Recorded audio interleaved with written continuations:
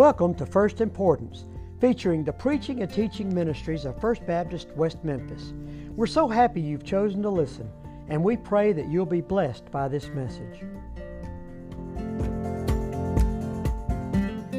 If you have your Bibles, would you please join me in Ephesians chapter 4 today as we continue our study through the book of Ephesians. Today we are turning a corner. We are moving from the theological portion of the book where we are given a lot of rich information. That is a good word to describe that. As we have looked through the first three chapters, 3 times we have seen the word riches or rich when examining the gospel of Jesus Christ and all that God has poured out upon His people. The first 3 chapters have been about information and theology. But now as we come into chapter 4, we turn a corner. We round the curve and we begin to look at the practical. In light of the gospel, now we must ask the question, what now? Chapters 1 through 3 were succinct yet sweeping, plain yet mysterious. And now we come to the turn, which begs the question in light of this great gospel, what now? I have to be honest with you, in studying this passage for this week, it has become one of the most difficult passages for me to preach. Each week, as I prepare, I discover that there are areas in which I'm not following the Lord as nearly as I should. And so in repenting and in praying and studying, my prayer is to come to you and just pour out into you and ask the Lord to pour out what He has already taught me this week in the ways the Lord has convicted me this week. And so if you have your Bibles, Ephesians chapter 4, hear now the word of the Lord. I, therefore, a prisoner for the Lord, urge you to walk in a manner worthy of the calling to which you have been called, with all humility and gentleness, with patience, bearing with one another in love, eager to maintain the unity of the Spirit in the bond of peace. Would you pray with me? Father, I pray now that you would preach the power of your gospel through this weak preacher. It's in the name of Jesus I pray these things. Amen.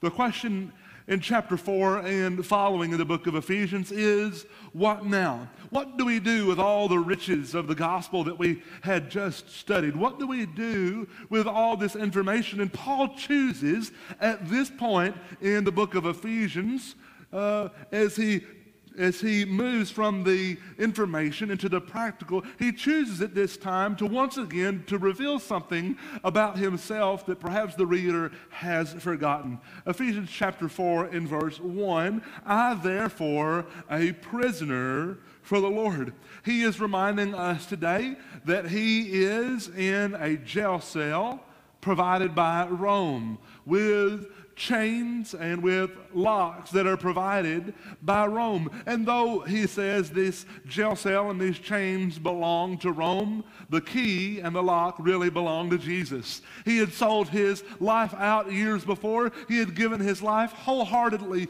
to Jesus. And so these chains were no burden for him, because he had already given his life to the Lord. And however the Lord wanted to use his life, he was willing to give it for. He is in the midst of persecution. There are all types of levels of persecution. I found that it is often those who are not being persecuted, who want to dabble and talk about what persecution actually is. The persecution can come from the way that people treat you or the way that people speak about you, and then it can obviously come all the way to the pinnacle here of being imprisoned and then ultimately in martyrdom and death. And here is Paul in prison, and he's writing this letter to the church at Ephesus, and he's writing this letter to us. He's reminding us he's in prison, and then he says this, I urge you. This word urge in the Greek language is unique because it not only means to urge or to beg or to plea, but what he is saying in an essence is to come meet me where I'm at, to join me. I'm begging you, church, he says, First Baptist Church of West Memphis, all those who are listening online, I'm begging you to join me in this jail cell, to join me in these chains. I'm begging, I'm on my knees, I'm pleading with you to join me here. And then he says, and to walk in a manner that is worthy of the calling to which you have been called.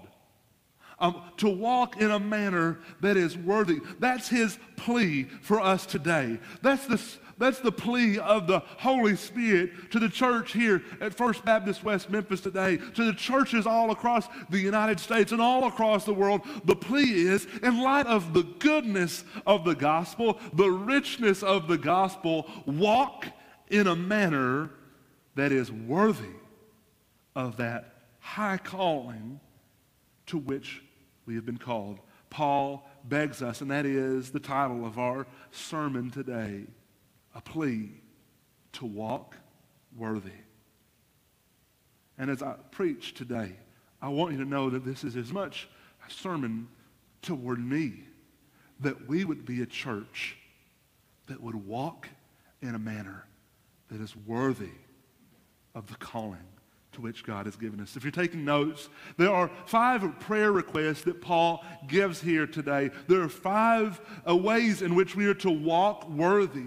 And he says if we're going to walk worthy, the first thing he mentions is humility. Look with me in verse 1. I therefore, a prisoner of the Lord, for the Lord, urge you to walk in a manner worthy of the calling to which you have been called, verse 2, with all humility. Humility is that great trait that is admired by so many in others, but is practiced by so few in themselves. Chuck Swindoll says that people don't mind being around humble people because they're not a threat to them. But the Scripture teaches us here today that if we are to walk in a manner that is worthy, if I'm to beg you, if the Lord is to beg us to walk in a manner that is worthy of the gospel, the very starting line is here in the dirt. It's here understanding that we are to be humble. Humility is the great trait on which all true greatness is built. And you know, honestly, I'm tempted at this point in the message to break out a joke about humility and pride, or perhaps to sing an old song that makes light of the moment, saying how difficult it is to be humble. But in all sincerity, when I look at the plea that is being made here for us, I find it hard to laugh or to make it light at all. Because we as God's people ought to want to walk in a way that is worthy of the sacrifice that he made for us. The reality is there's nothing funny about the people who claim to be followers of that servant king from Bethlehem, that Jesus, who, by the way, none of us get to choose our beginnings. None of us get to choose where we're born. But Jesus did, and we know what he chose. He didn't choose the palace. He didn't choose the best place or even the most sophisticated time in all of creation. But rather, he said, I want to be placed in that little cattle trough right there, in that manger. I want to be placed there. I want it to say something about me, that I am a savior of humility and of humbleness. We should want our lives to reflect to God that at least in part we understand, at least a fraction, at least a little bit. We should want our lives to reflect to him that we understand the great sacrifice that he made. And this is our starting line. Humility. If you want to walk in a manner worthy, and I urge you to join me, if we want to walk in a manner that is worthy of the calling that God has given us, you have to begin in the dirt. You have to be humble. Now, the biblical concept of humility is not one that is constantly critical of oneself. The biblical concept of humility is not self-deprecating. It's not constantly pulling yourself down. Rather, humility from the biblical standpoint is understanding a right view of yourself, to knowing who you really are, to not being overinflated. Humility is having a proper view of yourself, and believers ought to have that. You remember in Ephesians chapter 2, beginning in verse 1, we are reminded of this great truth. But you were dead in the trespasses and sins in which you once walked. That was our place in the world. Everyone is born spiritually dead. Now, for those of us who are believers and we understand the gospel, we ought to have a right view of ourselves. It's hard to be overinflated or prideful when you remember that you were dead. Does a dead man who's been resuscitated, does he talk about his superior immune system or his superior intellect? Or does he rather look to those who brought him back to life and thank God that they had brought him back to life? That's what happens. We had nothing to do. We had nothing to bring to the table. We had no goodness to offer the Lord. We were dead in our trespasses and sins. Ephesians chapter 2 in verse 3 tells us that we were children of wrath. That means we were destined for hell, a Christless eternity in a fiery, real place called hell. That's where we were going. But verse 4 hit us out of the blue. We were dead in our trespasses and sins. Verse 4, but God, being rich in love with the love that he had for us, made us alive together with him even while we were dead in our own sins. Now, we as believers, it should be hard to be proud when you understand that very key truth. You were dead. There was nothing you could do about it. You did not get yourself out of the grave. There's nothing that you provided spiritually to please God, but God brought you from death to life. As a matter of fact, Ephesians chapter 2 and verses 13 and following tells us that we were far off, but God has brought us near. We did not have the power to come near to God, but he brought us near and made us together one. See, we as believers ought to be of all people the most humble. But why is it that so often people who call themselves Christians are often the most proud and arrogant people? I'm preaching to myself.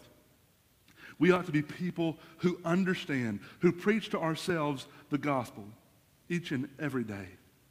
And we ought to be the type of people who remember where we came from and remember who we are, to have a proper view of ourselves. Jesus commands us to be humble. Mark chapter 9 and verse 35, Jesus says, if anyone would be first, he must be last. He must be servant of all. That's the way God's people ought to look. We ought to be servants.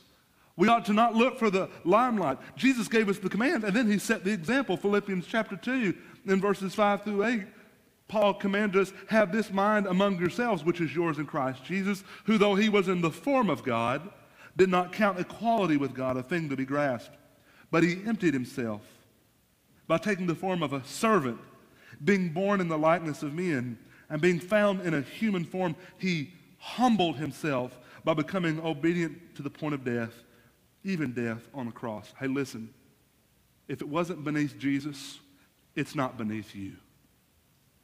If you want to walk in a way, and I urge you, I plead with you, if you want to walk in a way, in a manner that is worthy of the gospel, you got to be humble. So this week, don't search for the pat on the back. Don't search for the limelight. Serve and be satisfied serving in the quiet. Be satisfied with God being the only one who knows the right thing that you did. Be satisfied being a servant. Don't wait to be asked to help. Render your service when you can. Consider Jesus first, others second, and yourselves last. The scripture commands us here, if we're to live a life that's worthy, he says what? Be humble. But then Paul moves on.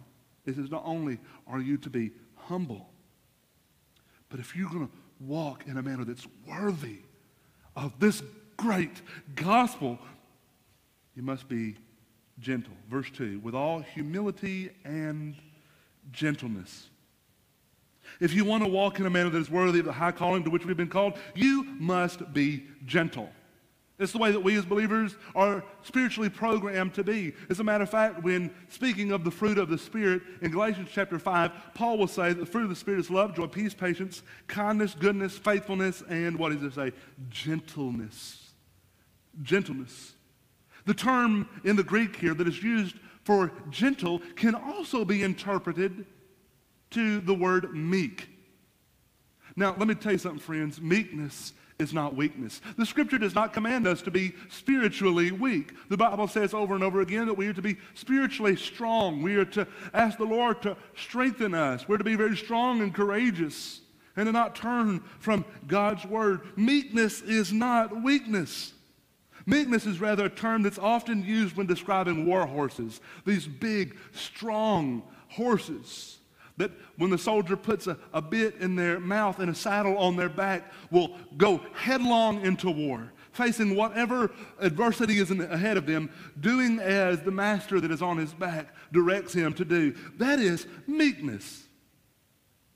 And that's the way that we are to be. Just like Jesus, we're to be meek. That is, we're to have strength, but strength that is restrained. On the cross, Jesus could have called down all the angels. As a matter of fact, Jesus at any point during the unfair trial, during the beating, during his bruising, at any point in time in his life, he could have said to himself, you know what? They're not worth it. And there's nothing that we could have said in the least bit to disagree.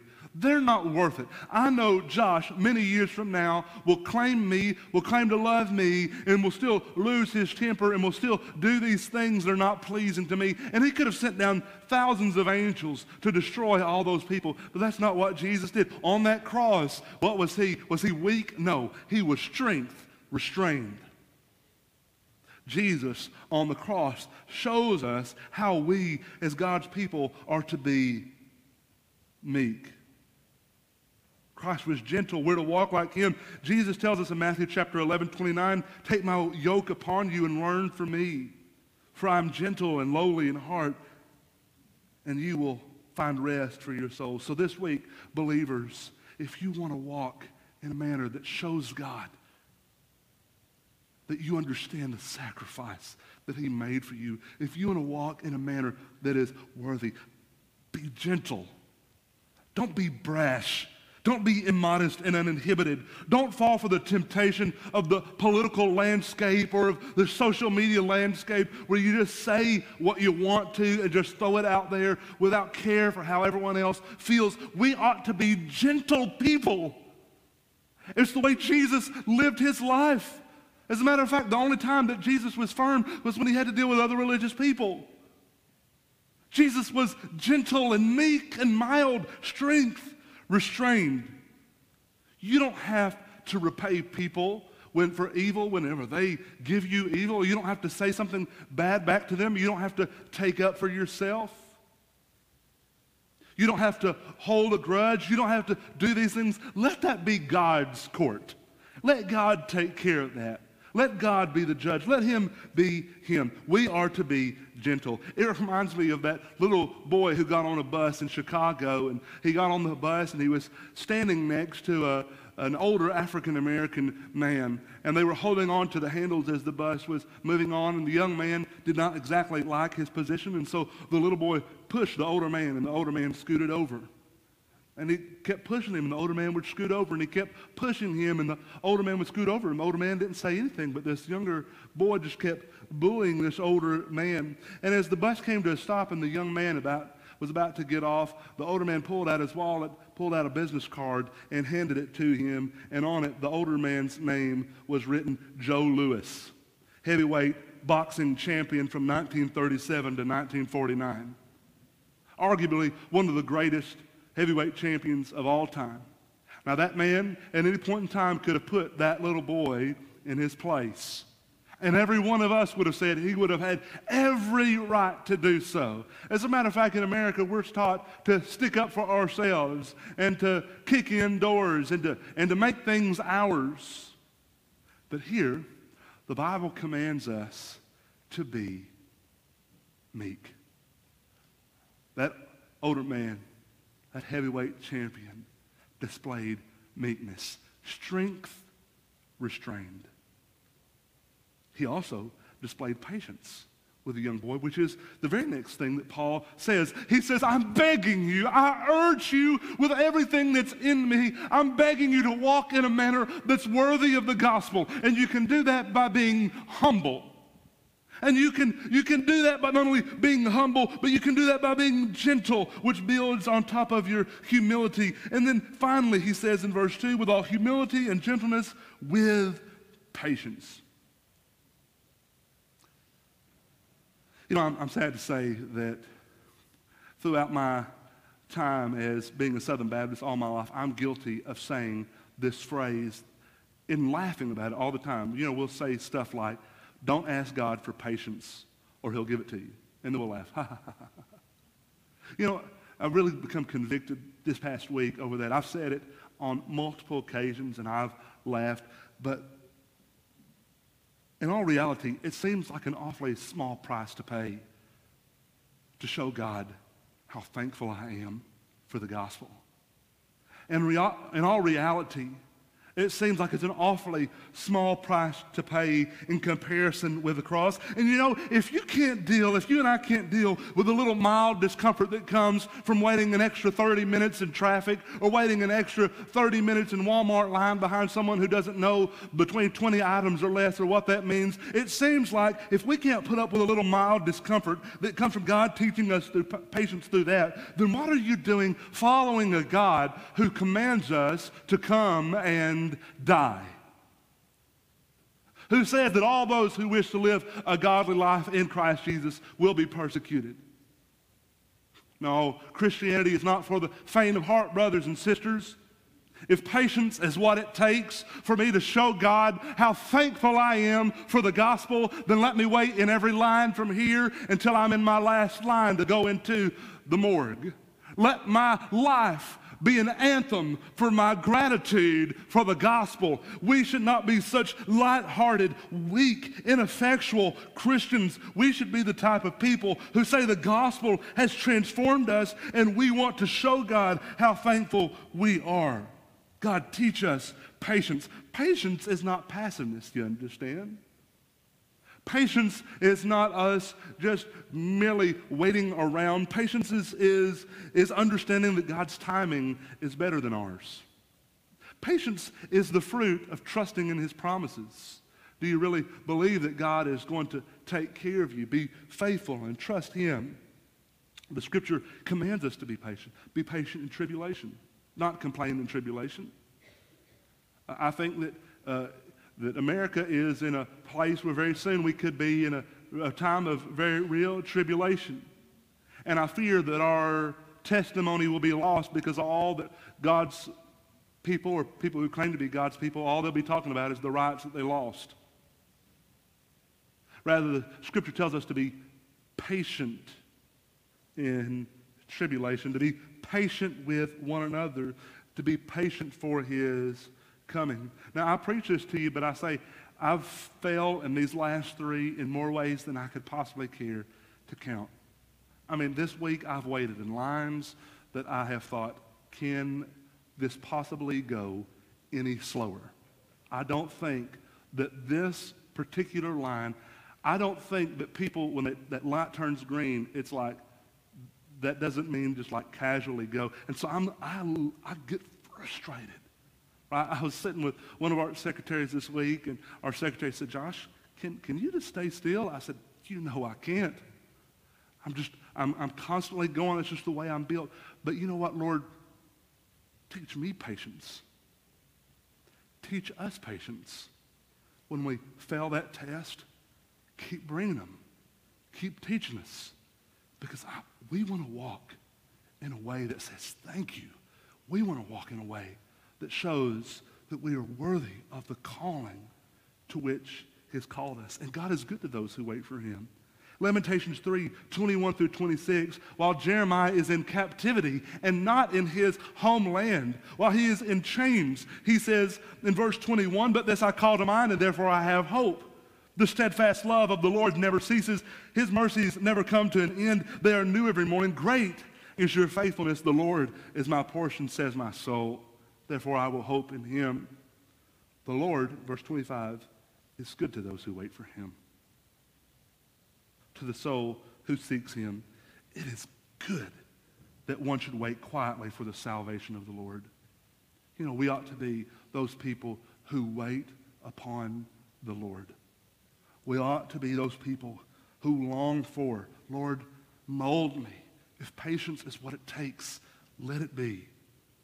He says, I beg you, walk worthy, be humble, be gentle, be patient. And then he says in verse 2 at the end, bear with one another in love. Bearing with one another in love. These all build on one another quite nicely, don't they? At first, we're to learn humility where we are. We're not to be overinflated. Once we understand who we are, then and only then can we be gentle and show Christ-like gentleness to those who are around us. And only after we have learned gentleness and walk in gentleness can we truly show patience. And the fruit of that patience is that we should bear with one another in love. The word to bear here means to endure something that is unpleasant. I think it's funny, he reserves this for when specifically talking about people and God's people. Now, I don't know, but if you're around people very much, you'll find out that at times we're rather unpleasant. We're rather unagreeable, disagreeable. We have different habits, the way that we grew up in our homes, the habits that we have, they're all different from one another. All of these things are different, and at times it can be hard to get along, can it? And unfortunately, in the church, we are more known about what we're divided over than what we are united about, something that we'll talk about in just a few moments.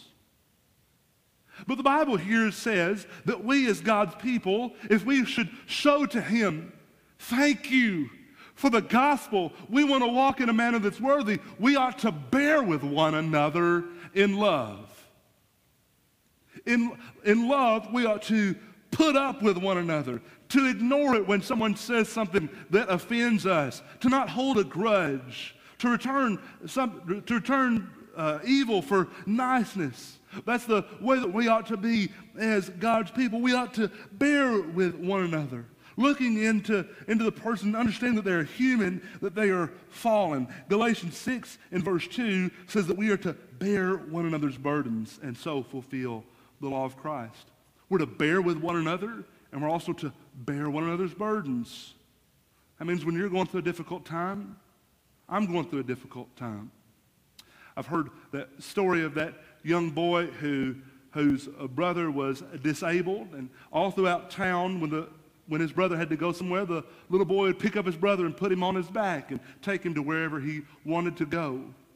At one point in time, the older men sitting out on one of the porches of one of the local businesses asked the young man, "Young boy, isn't your brother heavy?" And he replied to him, "He ain't heavy, he's my brother." It's not a problem for us to carry one another's burdens. Why? You're not heavy, you're my brother, you're my sister. I ought to want to bear those burdens with you. The word bear here is also used in John chapter 19 and verse 17 when talking about the cross that Jesus was bearing, how he held on to it and clung to it as he climbed up Mount Calvary. So let me just give you this encouragement, this plea. If there's someone that you've been bearing with, you've not held on to them like Jesus held on to the cross. Keep going. Keep going. Keep bearing with them in love. Keep moving. There's no way that you can outdo what Jesus has already done. He's our example. Keep clinging to and keep loving them. Walk worthy. When you feel that you've done all that you can do, just keep going. Hold on to them like Jesus held on to the cross. Now let's move finally to verse 3, where Paul urges us on both knees, and he says, please, brothers and sisters, in light of this good gospel, walk in humility. Don't be proud. Don't be boastful. Don't be brash. Be gentle. As he begs, be patient. And then as he says, building on that, bear with one another. He says in verse 3, be eager to maintain the unity of the Spirit in the bond of peace. The first words that he uses in verse 3 are for us to be eager. That is, that we are to hurry. We're to waste no time. We're to show great interest in the unity of the church. The idea here is that the Holy Spirit has provided unity in his church. Amen? That was the prayer of Jesus right before he went to the cross. Lord, I pray that they would be one as you and I are one. He prays for unity. The Spirit has given us this unity. Now let me just kind of make a comment about that, because there will be some who perhaps take the word unity and kind of warp it a little bit. I was in a prayer meeting with several pastors in our community. I'm so thankful for our West Memphis Marian Ministerial Fellowship, and the pastors in this community are great. I'm so thankful for that fellowship. But we're in a much larger group talking about the need for our community to be unified. And we were talking about that. If we just come together, we'll be unified. If we just come together, we'll be unified.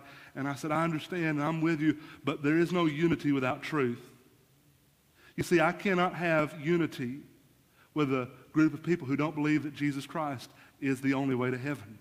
There's no unity there, because the gospel demands that I preach Jesus is the one and only way to heaven. There's not real unity when people don't believe that this is God's word and that it is truth, and that this is the only way that we can truly know the God of the universe, is to come to him through his word here. What I'm not saying is that we should toss aside truth. That's not what I'm saying. Rather, I'm saying that God has given us a spirit of unity, and we ought to be eager. We ought to be desirous to do whatever we can to maintain that unity. Let whatever harm needs to be done to me, whatever wrong needs to be done to me, let it be done, and let me say nothing, so that we can preserve this bond of peace. A desire to be unified together, an eagerness. If you want to show the Lord, I'm thankful for the gospel. I want you to know that this wasn't a waste of grace. This is how you live. You start in the dirt. Then you learn gentleness. Then you learn patience. Then you bear with one another. Then you be eager to preserve the unity in the church. It's Paul's prayer. It's my prayer for us. One of my favorite movies of all time is the movie Saving Private Ryan. This movie is set in World War II. It's a historical fiction, and it follows a company of soldiers who trek across an embattled Europe to find Private Ryan. Private Ryan is the only surviving brother of four still alive. The other three have passed away just shortly in wartime, and the powers that be in Washington do not want the widow at home to also have no sons, and so they commission a team to trek across Europe and find her only surviving child to bring him home. As they trek across Europe and go through battleground after battleground, by the time they get to the place where they finally find Private Ryan, almost everyone in this search and rescue operation dies. The leader, Captain Miller, played by Tom Hanks, in the closing chapter of the movie, gives his own life to save Private Ryan. And as they gaze at one another, Captain Miller, who is passing away, looks at Private Ryan and says, "Earn this. Earn this." All these men who have died to bring you home, all of the wives who are now widows so that we could bring you home, all of the mothers and fathers who will weep over those graves, but yours won't. Earn this. And that would have been a great ending to the movie. But as Private Ryan gazes at this man who gave his life for him, the background is transposed. And all of a sudden, this young Private Ryan is transformed into a much older man who is with his family at a beach, or at a cemetery, rather, in Normandy. And he is kneeling down at the grave of Captain Miller, who gave his life for him. And he begins to sob and weep, and he calls his wife to him. And he says to her, "Tell me I've been a good man. Tell me I've led a good life. Of all the sacrifice that was made for him, he wanted to make sure that it was worth it. How much more so that a God infinite in holiness and righteousness, when mankind had fallen into sin and rebelled against him, sent his only son, Jesus, to come into this earth and to live a perfect life and to never do anything wrong, and then to go to the cross for you and for me and to take upon his broad and strong shoulders the weight of our sin and to die in our place, to take our shame, to be laid in a borrowed grave, and then to rise again and to promise to us that if we will repent of our sins and call upon him, we can be saved, we can be co-heirs with him. We can have everything that he has. We can have eternity in heaven with him. We can have peace with God. How much more should we as believers want to live our lives in a way that is worthy of the calling to which we have been called?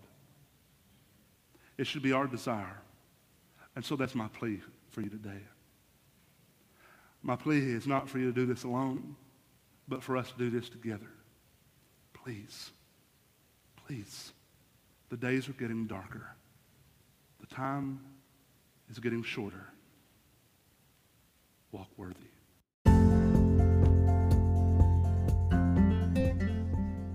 Thank you for joining us for this episode of First Importance. We invite you to check out our other sermons on this podcast and to join us in person on Sunday at 8:30 or 11 a.m., as well as streaming live on Facebook and YouTube on Sundays at 11 a.m.